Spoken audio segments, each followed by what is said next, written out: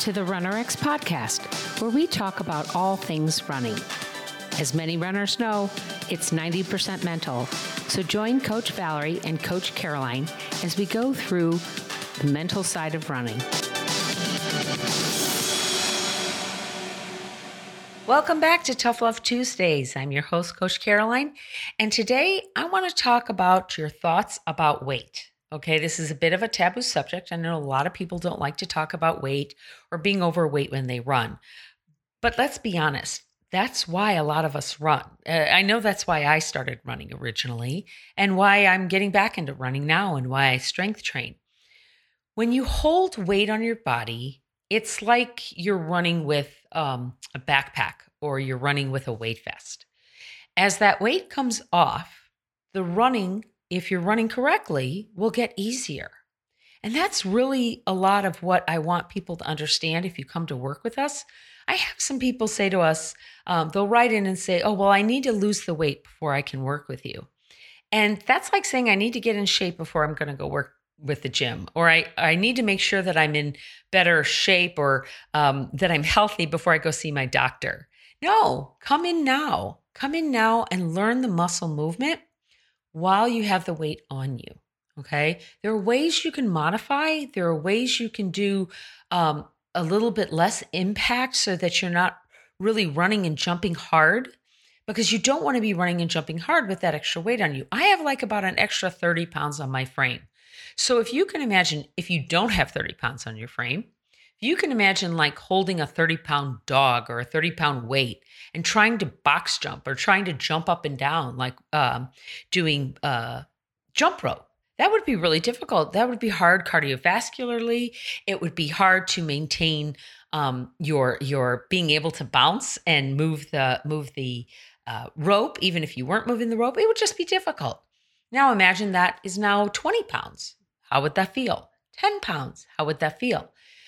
The idea, though, is that if you can learn to jump lightly and correctly, right? If I'm jumping rope, I'm using that as my analogy. If I can jump without pounding myself, if I can jump lightly, if I can make sure I'm bending my knees and I'm being springy and I'm using all of the things that my muscle elasticity needs to be great at jump roping, then as I lose weight, that's just going to get better, right? So if I wait to lose the weight before I learn how to jump rope, that's not going to work, guys. It's the same with running. So what I want you to realize is that what will happen naturally as you start to work with us and you're drilling, the drills are short bursts, okay? Remember, we talk about a mile being 1,500 steps.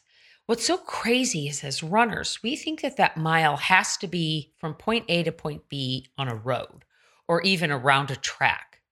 That's not to say you can't drill around a track. It's not to say you can't drill on a road.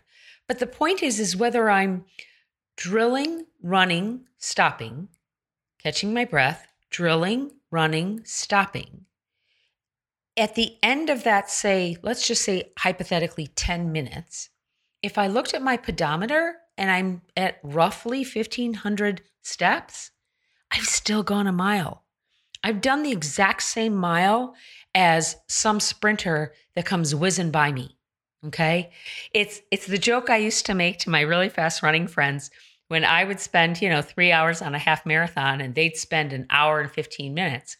And I'd say, look, we got the same medal. I got more time on the track though. Wasn't that great? Did you see the things I saw? But at the end of the day, it didn't matter that I spent 3 hours and they spent an hour and a half. We got the same medal. Isn't that crazy? That's what I want you to understand is that kind of thought process, you need to start thinking more about how am I going to feel when I get past the weight? How am I going to feel when I lose the weight? Am I running to lose weight? Am I running because maybe I put on weight because I was under a lot of stress? I wasn't feeling good. I was going through some hard times with my work or with my life situation or with my family. Just think of how that's going to be. Who's the person you want to be when you get to that point in running? Okay. So I want you to start thinking about how you talk to yourself, not just about running, but how you talk to yourself about your weight. So when you're going to go out to go run And you need to be thinking things like, I'm learning a new pattern. I'm going to give myself a little grace. I'm going to take my time. I'm going to really try to focus in on my movement and my movement patterns. What I want you to do is start really focusing in on, are you speaking badly about yourself? Like, you're so heavy. If you just lost this weight, you'd be able to do this. I'm always amazed because when you actually focus in on what you're telling yourself, would you ever speak to a friend that way? Would you ever speak to a family member that way? Or worse yet, would you let someone talk to you that way? Would you let your boss come up and say those things to you, or your neighbor? You'd probably say, talk to the hand. I don't want to deal with you. I don't need that negativity, right? But yet we talk to ourselves that way all the time.